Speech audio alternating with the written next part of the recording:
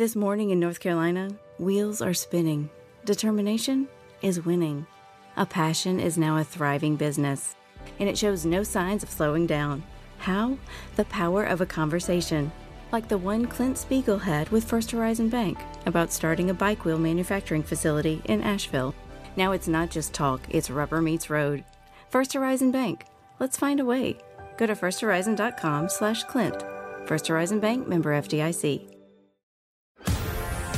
This is the Ben Burnett Show, the only show in America that features a one-term has-been retired politician that nobody knows on Extra 106.3. Welcome into the Ben Burnett Show. It is the weekend, boys and girls. It's actually my birthday, 41. Can you believe it?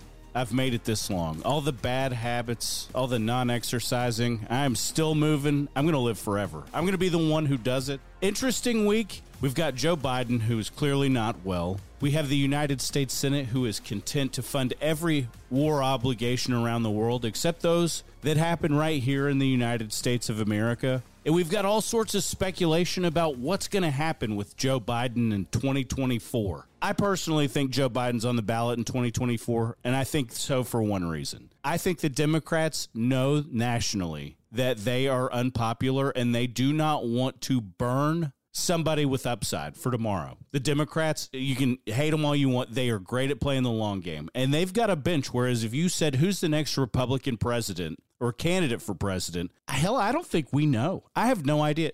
I think Ron DeSantis could potentially be one, but who knows what happens when he sits out of the game as he's term limited out of Florida and he has to sit for 2 years. He may still have a bunch of notoriety. The Trump folks like him. I don't think Nikki Haley is that answer, but it also goes to show you, like, where's the party going to go? I think if Joe Biden is on the ballot against Donald Trump in 2024, that Joe Biden is going to lose, and the Democrats know it. The question is, how do you get around him if you actually want to play and win in the short term? Because there's only one person who is less popular. There's actually two people less popular than Joe Biden as a part of his cabinet or his executive staff. Number one is Kamala Harris. She can't stand on her own 2 feet. They've had to send her out to places, but look, she's had a bad couple of years with regards to, have you been to the southern border? Well, which one? The one in Europe? No, Kamala. The one that borders with Mexico. Oh, that one. She's not good. Alejandro Mayorkas, the cabinet secretary, he has been impeached this week. Second time in our country's history that has ever happened. The first time it has happened since the late 1800s. I honestly, until this all started, I was like, why would you impeach a cabinet secretary? Wouldn't they just step down? But Mayorkas, for all the faults, I mean, he's a foot soldier for the administration. If he stops doing what Joe Biden wants him to do, then Joe Biden replaces him. I don't actually think that Joe Biden's the guy calling the shots in the White House. I think that he's got an executive staff and an executive team, and they're really just governing, trying to tread water, playing the long game on behalf of the parties. And yes, they're playing the long game on behalf of the Democrat Party at the southern border. For one reason, they think that people of color ultimately benefit the Democrats moving forward. And to be honest with you, from a strategic perspective, they're probably not wrong. I think it's the worst thing you could possibly do for the future of this country is to just, hey, y'all come on in. The fact that the Republicans and the Democrats can't get their arms around it, I think it says a lot about our politics. I think it says a lot about the body of all of it right now. I mean, people are frustrated. If you are a MAGA Republican and you're listening to Donald Trump say, no, we shouldn't do anything to address the southern border, we should wait until he's in office, Donald Trump's not going to get to 60 votes in the United States Senate to get anything done. Nothing. So I appreciate the fact that executively he can seal off the border. There is no comprehensive immigration plan that's going to take place now, and there's no comprehensive immigration plan that's going to take place in 2 years. It's not going to happen. You can't pass that out of Congress because the Democrats will say he's a racist, a bigot, a xenophobe, a homophobe, all of it. I don't even know if they'll say he's a homophobe. Sure, why not? But you have to look. Let's assume for 2 seconds that the Democrats are organized and they've got a well-oiled machine. They've got Biden's body, his carcass out there campaigning, not doing Super Bowl commercials, but doing Instagram influencer reels on why packaging is getting smaller and people are getting squeezed. I mean, the message with that administration is absolutely all over the place. But I don't think he's running if the Democrats think that they have a shot. And Fox News, of all places, Fox News put out this week, who are the 4 people who could replace Joe Biden at the Democrat convention should he choose to be unwell, because they have to find their way around Kamala Harris. There's one very mobile group in the Democrat Party, black women. And you can't have Joe Biden say, I'm not running now, and let Kamala Harris be the front runner, because she polls even worse than he does. And that is hard to believe, but it is actually factually accurate. So let's assume that she's won, and I don't really think she's won. The other three that Fox News trotted out there is Gavin Newsom. We've seen him, met him when he came to Alpharetta, Georgia, as a part of that Fox News debate. Polarizing, captivating guy. He speaks very well on his feet. He has a message that is full of hope for this country. There's only one problem. California has never had a worse economic situation in the history of that state, and it's not a new state. If you look at what he's done, he's spent tons of money on homelessness. He can't get anything done that makes a lot of sense. He struggles. I mean, he absolutely has struggled, and he struggles on the national stage. Now, I actually think with the second term of his governor's tenure, I think he has the opportunity, if he really wants to play the long game and potentially run for president, he has to bring California back to the middle. I think he actually has the capability of doing that. I don't know if he will. I don't know if he won't, but I can promise you this. He knows if he wants to take a shot at the big office in 2028, he has no choice but to govern like a guy with some walking around sense. The other two, Clay Travis has trotted this out here for months, and it's funny to watch him start to be right. Michelle Obama. Look, if Michelle Obama is on the ballot in 2024 on behalf of the Democrat Party, it is over. It's over for Republicans. It's over for Donald Trump. You take people out of the suburbs who liked Obama regardless of how he governed. She treats people with respect. She's going to raise a ton of money. She has a ton of corporate influence. She would be hard to beat. If you were going to draw a candidate that needed no name ID, that could fundraise to the ends of the earth, that would persuade moderate Republicans over, she would be one. The fourth one that I thought was the most interesting was Kentucky Governor Andy Beshear. A lot of you don't know this. Andy's father was the governor of Kentucky some 25 years ago. And Kentucky is an R+7, R+8 state. And he survived a re-election at 52-48, which is super impressive. You look at their other statewide ballots. Daniel Cameron was the attorney general who ran against him. Well-heeled. People don't really like the fact that he's cut from the Mitch McConnell cloth. But you look at the other statewide officials, Rand Paul, who's never found a camera that he doesn't like, and Mitch McConnell. Both of those guys are hallmark conservatives in the industry. I think Beshear has two options that are both really interesting. If Rand Paul, earlier this week, Rand Paul, conservative, libertarian streak, United States Senator from Kentucky, they asked him, who do you think the most likely person is to try to replace Mitch McConnell? And he said, Governor Andy Beshear. If he were to run against Mitch McConnell today, he would beat him. Mitch McConnell was the Senate Majority Leader for over a decade. And his own junior senator from his state said, hey, look, if Mitch McConnell is on the ballot against this guy, he defies odds. He walks on water. He wins persuadable Republicans. I mean, how much bad blood is there between Mitch McConnell and Rand Paul? Like, it's one of those things, I think everybody knows it. I know McConnell hates his guts. And look, I know a lot of the, new age Republican, libertarian streak people love Rand Paul. That dude's full of crap. He always has been. He's there anytime there's pork money out there for things that benefit his causes. Like, for me, as a part of the Republican Party, there's one guy that I think is an abject charlatan with this pave my roads, keep me safe, leave me alone message. And it's Rand Paul. That dude just doesn't even mean it. And every time I read his name or hear him in sound bites talking bad about the senior senator from his own party, I'm not telling him not to feel a certain way. We all know Mitch McConnell's got to go. I'm sorry, I digress. Back to my initial question. Do the Democrats want to win by a touchdown, or do the Democrats want to have to kick a last-second field goal? And that's what I really think is ultimately going to be interesting. Because to this point, if you lined up a ticket that looked anything like Michelle Obama and Andy Beshear, it would be lights out for Donald Trump. It wouldn't matter. You can send Andy Beshear into the most conservative community in the country, and he can make you believe that he is one of them. a lot of you guys don't know Kentucky as a state. Like, it's one of those, it's more conservative than Georgia. I don't know how else to say it. He's kind of like the left's version of Brian Kemp. Bashir has one really bad thing that he has to run from, and that was COVID. But as he's shown you, and the rest of the country has shown you, like, the COVID message in 2024 for the election cycle, it doesn't matter. Ron DeSantis made all the right calls. What did that get him? A second place finish in the Iowa caucus. Like, it's over. It's recent news. It's distant news. It doesn't move people to the polls anymore. So he's got Bashir doesn't spend a lot of time fighting with his legislature, which has dominated the House and the Senate by Republicans. And look, he signs the bills he wants to sign. He signs plenty of bills he doesn't want to sign. He has avoided a lot of the social fights in Kentucky, and the voters there have rewarded him for it. Look, I think that if you look at people that are going to struggle, I think Gavin Newsom struggles with Donald Trump. I think Kamala Harris struggles with Donald Trump.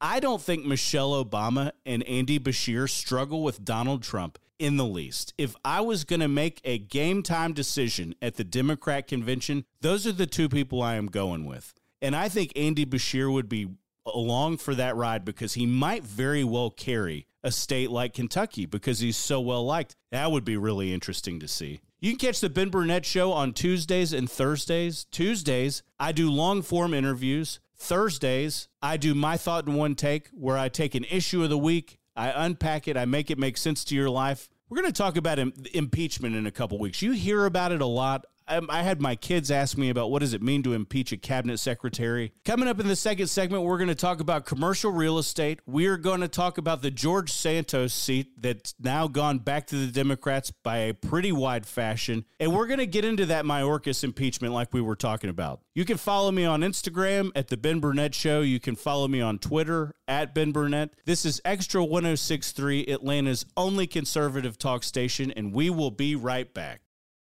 A lifetime of hard work, children laughing in the kitchen, family photos on a restaurant wall, a legacy that lives on. It all comes from the power of a conversation, like the one Tommy Hall had with First Horizon Bank about taking over his father's Charleston-based restaurant business. Now the table is set for a whole new generation. First Horizon Bank. Let's find a way. Go to firsthorizon.com/Tommy. First Horizon Bank, member FDIC. Support for Extra 106.3 comes from Natural Body Spa and Skin Remedy, celebrating their 35th anniversary and offering gift cards in-store and online. You can discover Mother's Day and anniversary presents online at Natural Body Spa and Skin Remedy at naturalbody.com. This is the Ben Burnett Show on Extra 106.3. Welcome back to the Ben Burnett Show on Extra 106.3, Atlanta's only conservative talk station. There are a lot of really, really interesting topics to get to. I think the Republican Party right now is incredibly interesting. I'm a guy who's told you for weeks, months, years, I'm not on team Donald Trump. I mean, I'll ultimately be there in November. I was really excited to see what everybody else could do. Said in an interview with Burt Jones a couple weeks ago, Georgia's lieutenant governor, that I've resigned to the fact that I was not going to get my way. I'd be on team DeSantis. I still don't know if I can be on Team Nikki Haley, but neither here nor there. The party is controlled entirely, especially in the House of Representatives, by one guy. I think it was really interesting this week that Mitch McConnell came out very publicly and supported and celebrated the bill funding defense measures in Taiwan, the Israeli-Palestinian conflict with arms for the Israelis, and then it also, the biggest portion of that bill, $95 billion bill, by the way, $95 billion bill to fund the war between the Ukrainians and the Russians, clearly funding the Ukrainians with munitions, ammunition, what have you. Late in the week, the Wall Street Journal published an article with a lot of comments from McConnell, who is no fan of Donald Trump. That's not going to surprise you. It says, he has not spoken with Donald Trump since the back half, or really the end of the year in 2020, after the riots on the Capitol. There's a lot of people that don't like Mitch McConnell. There's a ton of them. There's a ton of them on the radio station. I actually understand why. I think McConnell's day, his brightest day, is clearly gone. He's being challenged by some younger guys in the Senate for leadership. I think McConnell's got 2 years left on his term. He's going to escape the United States Senate. It'll be interesting to see if he does resign prior to the conclusion of his term or if he's going to stick it out. He's 81 years old. I think McConnell, I'm going to say some nice things about McConnell. And he's not well liked. I've had David Perdue on the show, not a big fan. Josh Hawley, not a big fan. There's a lot of people who don't like McConnell. I will give McConnell credit for this one thing. He has played the long game a lot more than some of these guys who are younger, who want to see the funding in the war in the Ukraine. I don't care if you're in favor of it, if you're not in favor of it. McConnell sees the long game for the United States and its global influence on a world stage. You can hate that. You can be more of the isolationist. When Trump didn't know how to govern and they lost the House of Representatives, McConnell took the opportunity to confirm as many judges as he possibly could. If there was an open date on the calendar, he just gave Trump, there was a handful of them, they just gave Trump judges from the four corners of the country, and they were confirming conservative judges because that was really all that McConnell had at his disposal. I think that was actually incredibly great for the long-term strategy of the Republican Party and gets nearly no headlines 2-3 years later. I think the day and the time is changed, and I'm not a McConnell apologist. I take everybody for what they are. I think Josh Hawley likes to glip and glib for the cameras. I think that there's a lot of people who bend the knee that are young in the United States Senate that have taken more of the isolationist Trump approach. I think that it's populism. I think that it sells. I think it's very easy for average people to understand, well, why would I fund something in another part of the world if I could use that dollar here in our inner cities and clean up crime? That's fine. Neither of those things are going to happen because the inner cities are a perpetual train wreck. No president ever changes that. They are poorly governed locally, and that's why they suck. And it's not any harder than that. So if you want to repatriate money going from the Ukraine back into the inner cities in this country, so be it. If you gave a third option to put all that money in a barrel, light it on fire on a really cold day in the Northeast, at least the third option would keep you warm for a little while. The other two are largely not going to do anything. I have been in favor of the war in Ukraine because I think it keeps Vladimir Putin busy. Do I think the United States is too big of a cog in the wheel for the solution with the Ukrainian government? 100%. I think we should be a piece of it. I don't think we're the country that has the most to lose. I think that is Poland. I think that is our NATO allies in borderline Eastern Europe. I don't understand why they don't lead on a global stage with the funding of the war in Ukraine. If they feel that strongly about defeating the Russian government and beating them back off of NATO's doorstep, why on earth is that front and center the United States of America's responsibility? I'll tell you the answer. We're the most creditworthy environment in the entire world. Easy.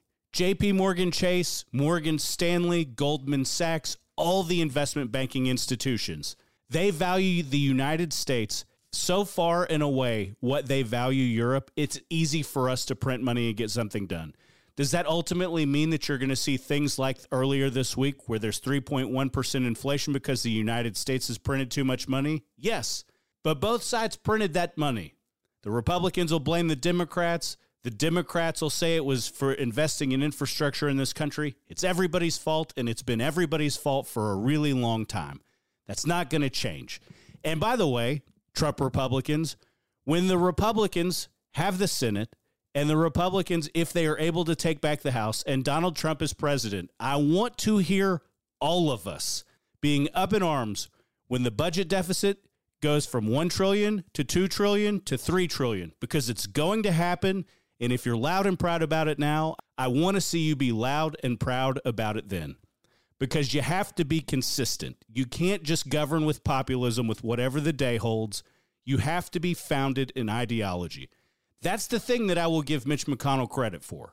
His ideology doesn't move a whole hell of a lot. You don't have to like that ideology. He's a lot more consistent than somebody like Marco Rubio. He's a lot more consistent than somebody like Josh Hawley. He's a lot more consistent than somebody like Lindsey Graham. So if you don't like him, I understand why.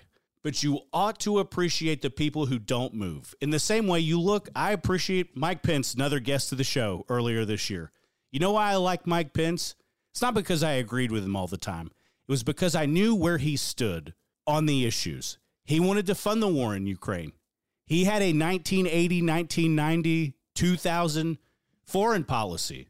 You know what? If you ask the guy the same question every single time out, he would give you the same answer. And you might disagree with it. I will always respect that. The guy doesn't move on abortion rights. Mitch McConnell doesn't move on abortion rights. Plenty of people have run to issues based on where things are in the present day, and I appreciate the authenticity at which certain individuals from yesteryear choose to lead. Changing gears just a little bit off that CPI inflationary number, 3.1%. The biggest issue that this country faces, and we have talked about it more or less over the last year, is commercial office space. It is by far, it's not the most organized, but it is by far the largest industry in the country, and it affects nearly everything. You have seen in the last, 2 weeks, NYCB Bank saw a flood of people taking their money out. They had their quarterly earnings report. And look, this isn't a small bank. It's worth tens of billions of dollars. It's huge. Plenty of people have their primary mortgage with them. But the biggest industry to NYCB Bank is commercial real estate, like a lot of people, like a lot of industries around the country.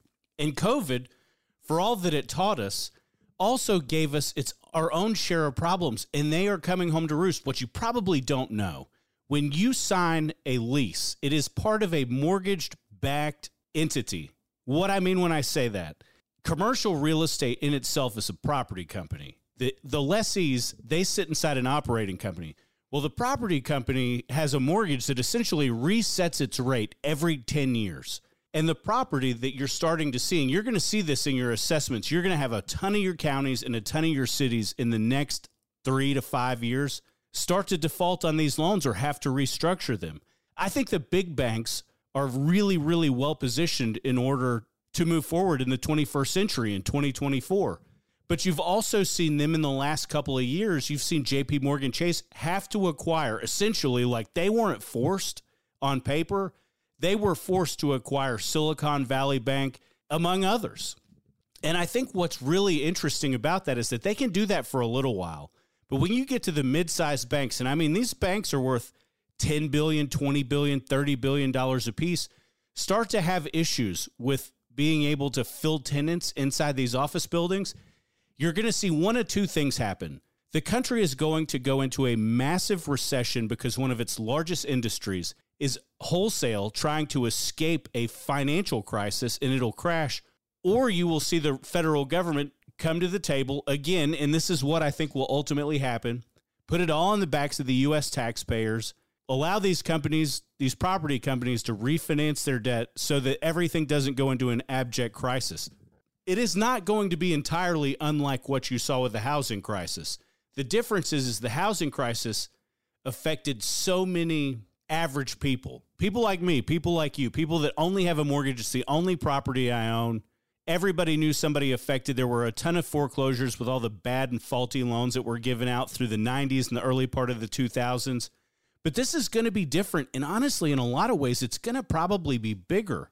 I do think that the federal government, along with the giant commercial banks, the commercial lenders, the JP Morgan Chases that we talk about all the time, are going to be in position to have a better functional understanding of what's going to happen. And maybe we can absorb this and keep it off the creditors. But look, when you work from home, all of a sudden your employer looks around at the 80% vacant office space and thinks, what the hell am I doing? I could put all that money towards my bottom line. And it's going to be interesting. You've already started to see it with companies like Amazon. You've started to see it with the others, the giant retailers who have a ton of fixed asset real estate, saying, you're coming back into the office. We are using this. But ultimately, the workforce has total control. And you don't have to do anything but look around. Unemployment in this country is near abject historic lows. So while inflation's still 3.1%, and it's never going to get back down to 2%, I don't care what Jerome Powell or Donald Trump or Joe Biden ever tell you. That was the heyday. But it's going to present a huge crisis to the balance sheets of your local communities because that's ultimately where it's going to be affected the most. Look, I live in Alpharetta, Georgia, there's essentially 2 jobs for every person who lives here. Well, in 2019, there were essentially 2 jobs for every person. A lot of these people, when they went home for COVID, especially as a tech-centric economy, they never really in a meaningful way came back to the office. You can drive around any number of municipalities all around North Fulton or Cobb County near the Battery. There's a ton of vacant real estate. You drive through downtown Atlanta, there's a ton of vacant real estate there. Mayor Andre Dickens, to his credit, is like, are we going to convert these to some sort of housing? You know, and honestly, I don't know I hope that's not ultimately the answer, but what if it is? You know, the country also has a housing shortage, which is really interesting, but are you going to cram a family of 4 or a family of 5 or a family of 6 into some downtown converted office building? I don't know. And I don't think anybody ultimately knows. I do think employers, when they sign on and they have real estate, I think they are going to demand in a wholesale sort of like the union's going on strike kind of way, is if you take down office space in a mixed-use development or a Class A or a Class B or a Class C building, you sign the lease and you are coming into the office. There's no 2 ways about it. Those are going to be the terms and conditions that people have. And honestly, the banks, the big banks that back all of these securities, they're going to have their thumb on the scale with absolutely every single part of it. All those conversations are going to have such a huge, huge issue coming into 2024 with the November general election cycle. My name is Ben Burnett. This is Extra 106.3, Atlanta's only conservative talk station. You can follow me on Twitter at Ben Burnett. You can follow me on Instagram at The Ben Burnett Show. Put out content on Tuesdays and Thursdays at the Podcast Park. Every once in a while, I'll call in, be a guest, fill in spot on the radio program for the Morning Extra. Grateful to all those guys. You can listen to Tug Rhino and Carlos Medina from 6 until 10. You can listen to Kimmer, Pete, and Flounder every afternoon, 3 until 6 for your ride home. Atlanta's only conservative talk lineup all day. Clay Travis, Buck Sexton in the middle of the day. Love those guys. I think a lot of what they do in the coveted Rush Limbaugh spot. Speaking of election season, it is already underway. Do you guys, it's been, 90 days, 120 days since Congressman George Santos in his year and 4 months was expelled from the United States Congress. That's something that does not happen every single day. There was a special election this week to fill his seat, and a Democrat by the name of Tom Suzy won the race. Wasn't particularly close, 53-47. Actually, it was 53.7 to 46. That's a beating. I wonder who were the write-ins. Did Santos pick up any write-in ballots, votes? I have to imagine Santos probably voted for himself. That guy's such a scorned woman. I mean, we don't run from it. We don't hide who we are. I think the issue that Republicans have, we got to get our hands around, is not every district, especially when you look at the suburbs, is like a Freedom Caucus district. And Santos really tried to get there and stay there and lied about a bunch of things in his past, went through a pretty nasty divorce, became a gay man, embezzled money through his campaign account. I mean, clearly, Republican or Democrat, probably not a good dude who wanted something a little bit too much, all for the pin that he could wear and tell people he was a congressman. Look, you got to be ready for that. And I think that it goes to show that candidate quality really matters. When you look at some of these states in districts, like the Republicans had a House seat that had part of New York City. And we took that for granted. And that's one of the things that I think we really can't afford to do. When we win a district that is marginally left-leaning as Republicans and won it handily, like we got to put people in the position who have the message, who are really super thoroughly vetted. There is no other way to get it. There's no other way to get around that. It is too important to the makeup. And if the Republicans want to continue to win and want to find prosperity as a party, then you got to put the right people in office, and you got to vet them before they get there. Look, if you want to run for Congress, and hear me when I say this, I would hire a background firm. I'd LexisNexis myself to the moon and back. I would want to know everything out there that somebody could potentially dig up and run against me, because there's 435 members of Congress, and I can tell you that the Republicans either didn't think that Santos was capable of winning when he ran 2 years ago, or it was so far an anomaly that he didn't measure anybody's litmus test. Because if they had looked into the guy for more than a half hour, they would have discovered all sorts of things that the guy had claimed that he had done with his life. He said he was a volleyball player, wasn't even an athlete. They'd have looked into his financial situation. They would have looked into how he was spending campaign money, any number of things. And it matters. I'm not going to sit here and say it matters everywhere. It should matter everywhere. But it clearly didn't matter in that set of circumstances when the Republican conference recruited him to run. It didn't matter near like it should be. And shame on us. And at the same time, I know the Republicans aren't the only one. I'm just talking to a friendly audience. But the issues to the race, this is hilarious to me. The issues to this race were centered around immigration and the economy. And the Democrats in a suburb of New York City won. How in God's name can the Democrats lay claim in 2024 to issues surrounding immigration, which is a wholesale joke? How terrible is the Republican messaging? In the economy, we've already talked about it. Inflation, the CPI numbers this week ticked back up to 3.1%. Biden had his Super Bowl influencer Instagram post about shrinkflation. I mean, I don't understand who runs these messages. If you ask me why the Republicans lost that seat, one, George Santos caused a special election to take place, and they held the Republican Party responsible because there is no way in 2024 in the United States of America that the Democrats hold the upper hand on immigration and the economy. Literally zero. They have printed more money in the last couple of years than has ever been printed in the United States of America's history. And the only reason that they are not going for broke right now, I say that kind of like tongue in cheek, is that the Republicans have the House. Yet we continue. There's 3 other special elections that are going to take place in the next 60 days to fill. Kevin McCarthy's seat is one. The Republicans will hold on to that. But Speaker Mike Johnson has got a razor-thin majority, and it continues to shrink. I think the Republicans are well positioned to pick up the United States Senate in 2024, and thank God.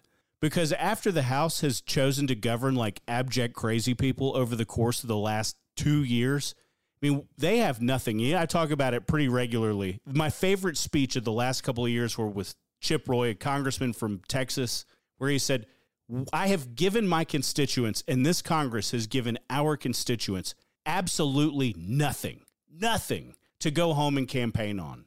They can't get a border deal done. And yes, granted, I don't agree with the border deal that the United States Senate, in a somewhat bipartisan way, put forward. I don't blame Mike Johnson for staying away from that one. I think the Republicans, if they wanted to get something done, hear me when I say this, they have to figure out what they are in favor of. You saw in the last week, Brian Kemp, well-respected, highly regarded governor of our great state of Georgia, said that we've got to get away from the national politics. We have to. There's no choice. We have to get away from the national politics, and we have to talk about what we are in favor of. Well, if we are in favor of any sort of border deal, United States Congress, the Republican Conference, caucus, what are we in favor of? What does our bill look like where we can get 213, 14, 15, 16 people to vote in favor of something and send it to the House? It ain't any harder than that. The Republicans act like they are not the party of power in the United States House of Representatives, in the United States government. And they are. And they act like they are anything but the party that controls everything. They should be able to put things on the floor as the people's house and get them done. And make the Democrats in the United States Senate explain away their position of how they are actually not in favor of anything other than amnesty for illegal immigrants, because that issue is a loser amongst marginally left-leaning Democrats. And I don't understand why Mike Johnson can't get a handful of people on board and create some sort of pathway to citizenship or a guest worker program, and why he can't include sealing the border with that.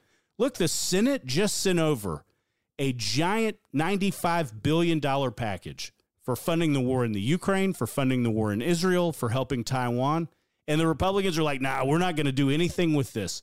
Well, why don't we lead and make it some sort of bill where it includes sealing off the southern border and send it back to the United States Senate, get in a conference committee, sort it out, seal the border, fund our obligations, make sure everybody takes a little bit of a haircut on what they want to do, and move forward. Because if the Democrats would actually take that message and strategy, I think the Republicans would get absolutely boat raced going into 2024. Coming up in the final segment, we are going to talk about my dear friend Tucker Carlson. I say that half kidding. He spent most of last week in Russia, had a long-form sit-down interview with Vladimir Putin, and I want to give you my thoughts on it. You can follow me on Twitter at Ben Burnett. You can follow me on Instagram at The Ben Burnett Show. This is Extra 106.3, Atlanta's only conservative talk station. We will be right back. Support for Extra 106.3 comes from Natural Body Spa and Skin Remedy, celebrating their 35th anniversary and offering gift cards in-store and online. You can discover Mother's Day and anniversary presents online at Natural Body Spa and Skin Remedy at naturalbody.com. This morning in North Carolina, wheels are spinning. Determination is winning. A passion is now a thriving business, and it shows no signs of slowing down. How? The power of a conversation, like the one Clint Spiegel had with First Horizon Bank about starting a bike wheel manufacturing facility in Asheville. Now it's not just talk, it's rubber meets road. First Horizon Bank. Let's find a way. Go to firsthorizon.com/Clint. First Horizon Bank, member FDIC. This is the Ben Burnett Show on Extra 106.3. Welcome back to the Ben Burnett Show on Extra 106.3, Atlanta's only conservative talk station. You can follow me on Twitter at Ben Burnett. You can follow me on Instagram at the Ben Burnett Show. You can follow the station at Extra 106.3 on either of those platforms. That's XTRA. The final thing I want to get to, sometimes when you have a long career in something, anything, you forget who you are. When you look back at a career like Tucker Carlson has had, he's written for numerous publications. He got his start on television with MSNBC opposite Rachel Maddow. He was at one point on CNN, on Crossfire, may have gotten those out of order. He was on Fox News for a long time. What people forget about Tucker Carlson is that he is an entertainer. At one point, I believe the man to be an authentic journalist. I think as he has launched the Tucker Carlson Network, he seeks to go back to his foundational roots in journalism, but he spent a long time as an entertainer. One of the real absolute core reasons that Fox had to settle their defamation lawsuit in Delaware last year was because of the testimony that Tucker Carlson had given under oath as a part of that deposition. He knew that the 2020 riots on Capitol Hill were somewhat under false pretenses. And he knew that going after Dominion voting systems was a little bit disingenuous. Fox had no choice but to settle that lawsuit. They would have had absolutely no credibility left, and Fox News also wanted to do two things. They wanted to pivot back towards somewhat mainstream television, and they wanted to shed payroll. It was an opportunity where they could get rid of Tucker Carlson, and they knew that there was really very little that he could do. I'm sure he got paid to go away. And I was one of the guys who was really, truly happy for him, because I think, look, once you've made $35 or $40 million a year for a dozen years, does it really make a difference when you get another check for $40 million?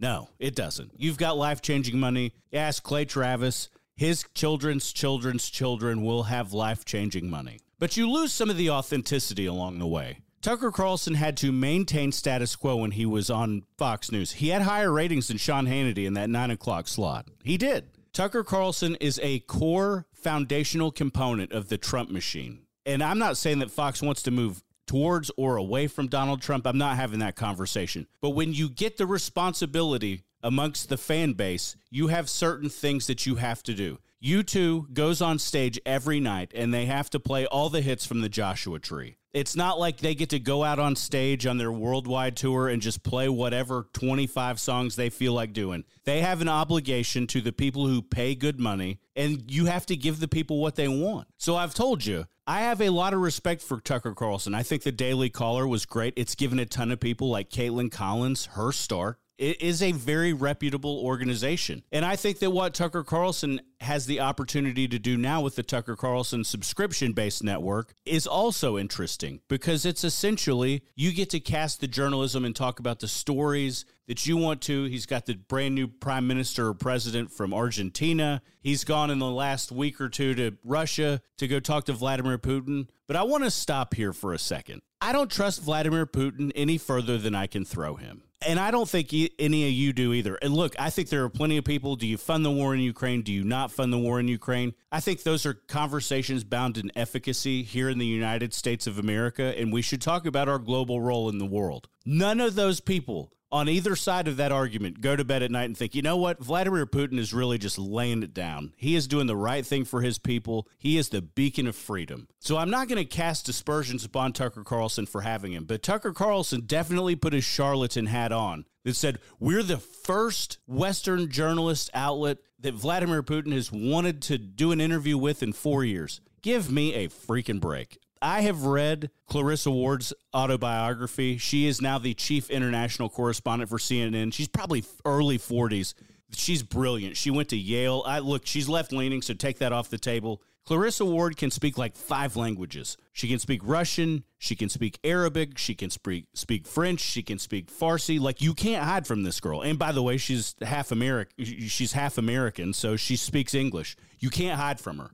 Pound for pound, in my opinion, yes, I've already said she's left-leaning. That girl knows more about the world than anybody else. She sat down across the table from Bashar al-Assad, prime minister or president of Syria. She scares the hell out of him. That's who I want across the table. When Tucker Carlson went to Moscow over the course of the last week, I thought he had a real opportunity, and I think at certain points he really did a great job on behalf of journalists. You could see the journalism bone in his body when he asked about Evan Gershkovich, Wall Street Journal reporter that they've had detained for nearly a year. He said, well, why don't you just put him on a plane and send him home with me? Like, that's the pure as the driven snow journalism part of Tucker Carlson. The guy was literally in Moscow as a bureau chief for the Wall Street Journal, and the Russians locked him up and said he was a spy.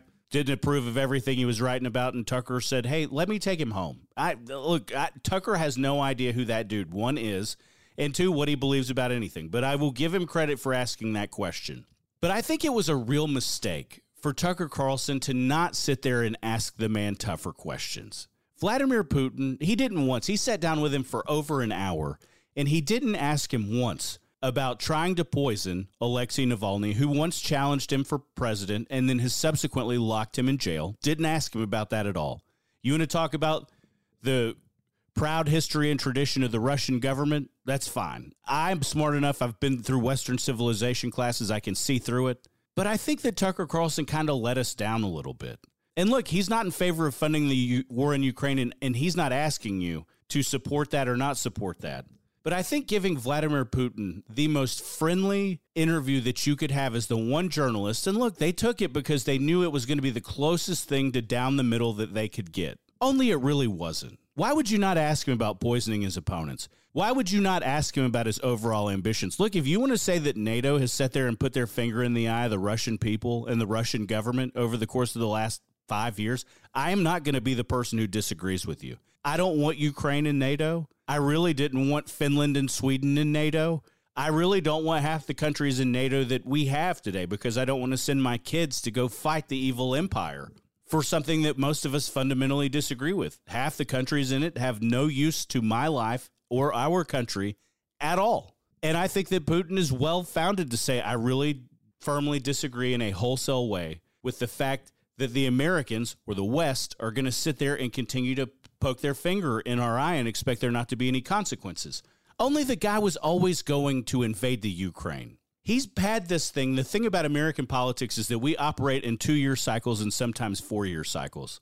President Clinton, Boris Yeltsin, the Prime Minister of the UK, Tony Blair, and somebody else all had an agreement that the Ukrainians would lay down their nuclear weapons some 25 years ago. And they did. And all the countries at the table swore to protect the Ukraine should they ever be invaded or have some sort of conflict.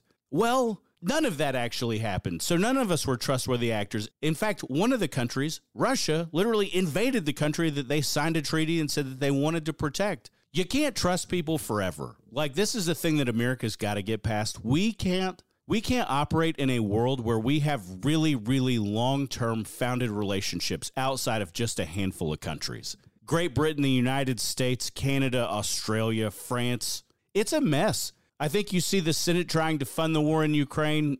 You know, I don't even know how I feel about any of that stuff anymore, but I can tell you this. You ought to trust your sources in journalism, and you ought to get to a place where you really authentically have conversations with yourself about who people are, like Tucker Carlson, and what is his ultimate agenda, because he's been relatively supportive of Vladimir Putin for a little while now, and I have a lot of concerns about that. You can catch the Ben Burnett Show on Tuesdays and Thursdays. Tuesdays, I do long-form interviews. Thursdays, I do my thought in one take. This is Extra 106.3, Atlanta's only conservative talk station. We will see you guys next week. A lifetime of hard work, children laughing in the kitchen, family photos on a restaurant wall, a legacy that lives on. It all comes from the power of a conversation, like the one Tommy Hall had with First Horizon Bank about taking over his father's Charleston-based restaurant business. Now the table is set for a whole new generation. First Horizon Bank. Let's find a way. Go to firsthorizon.com/Tommy. First Horizon Bank, member FDIC. Support for Extra 106.3 comes from Natural Body Spa and Skin Remedy, celebrating their 35th anniversary and offering gift cards in-store and online. You can discover Mother's Day and anniversary presents online at Natural Body Spa and Skin Remedy at naturalbody.com. The Fan is ready for Brave season. Are you? 3-1 smoked high in the air, deep center field, and heading for the horizon. A home run by Olsen. We're streaming every game of the Braves 2024 season free on the 680 The Fan app. So make sure you download it now and don't miss a pitch of the Braves this season.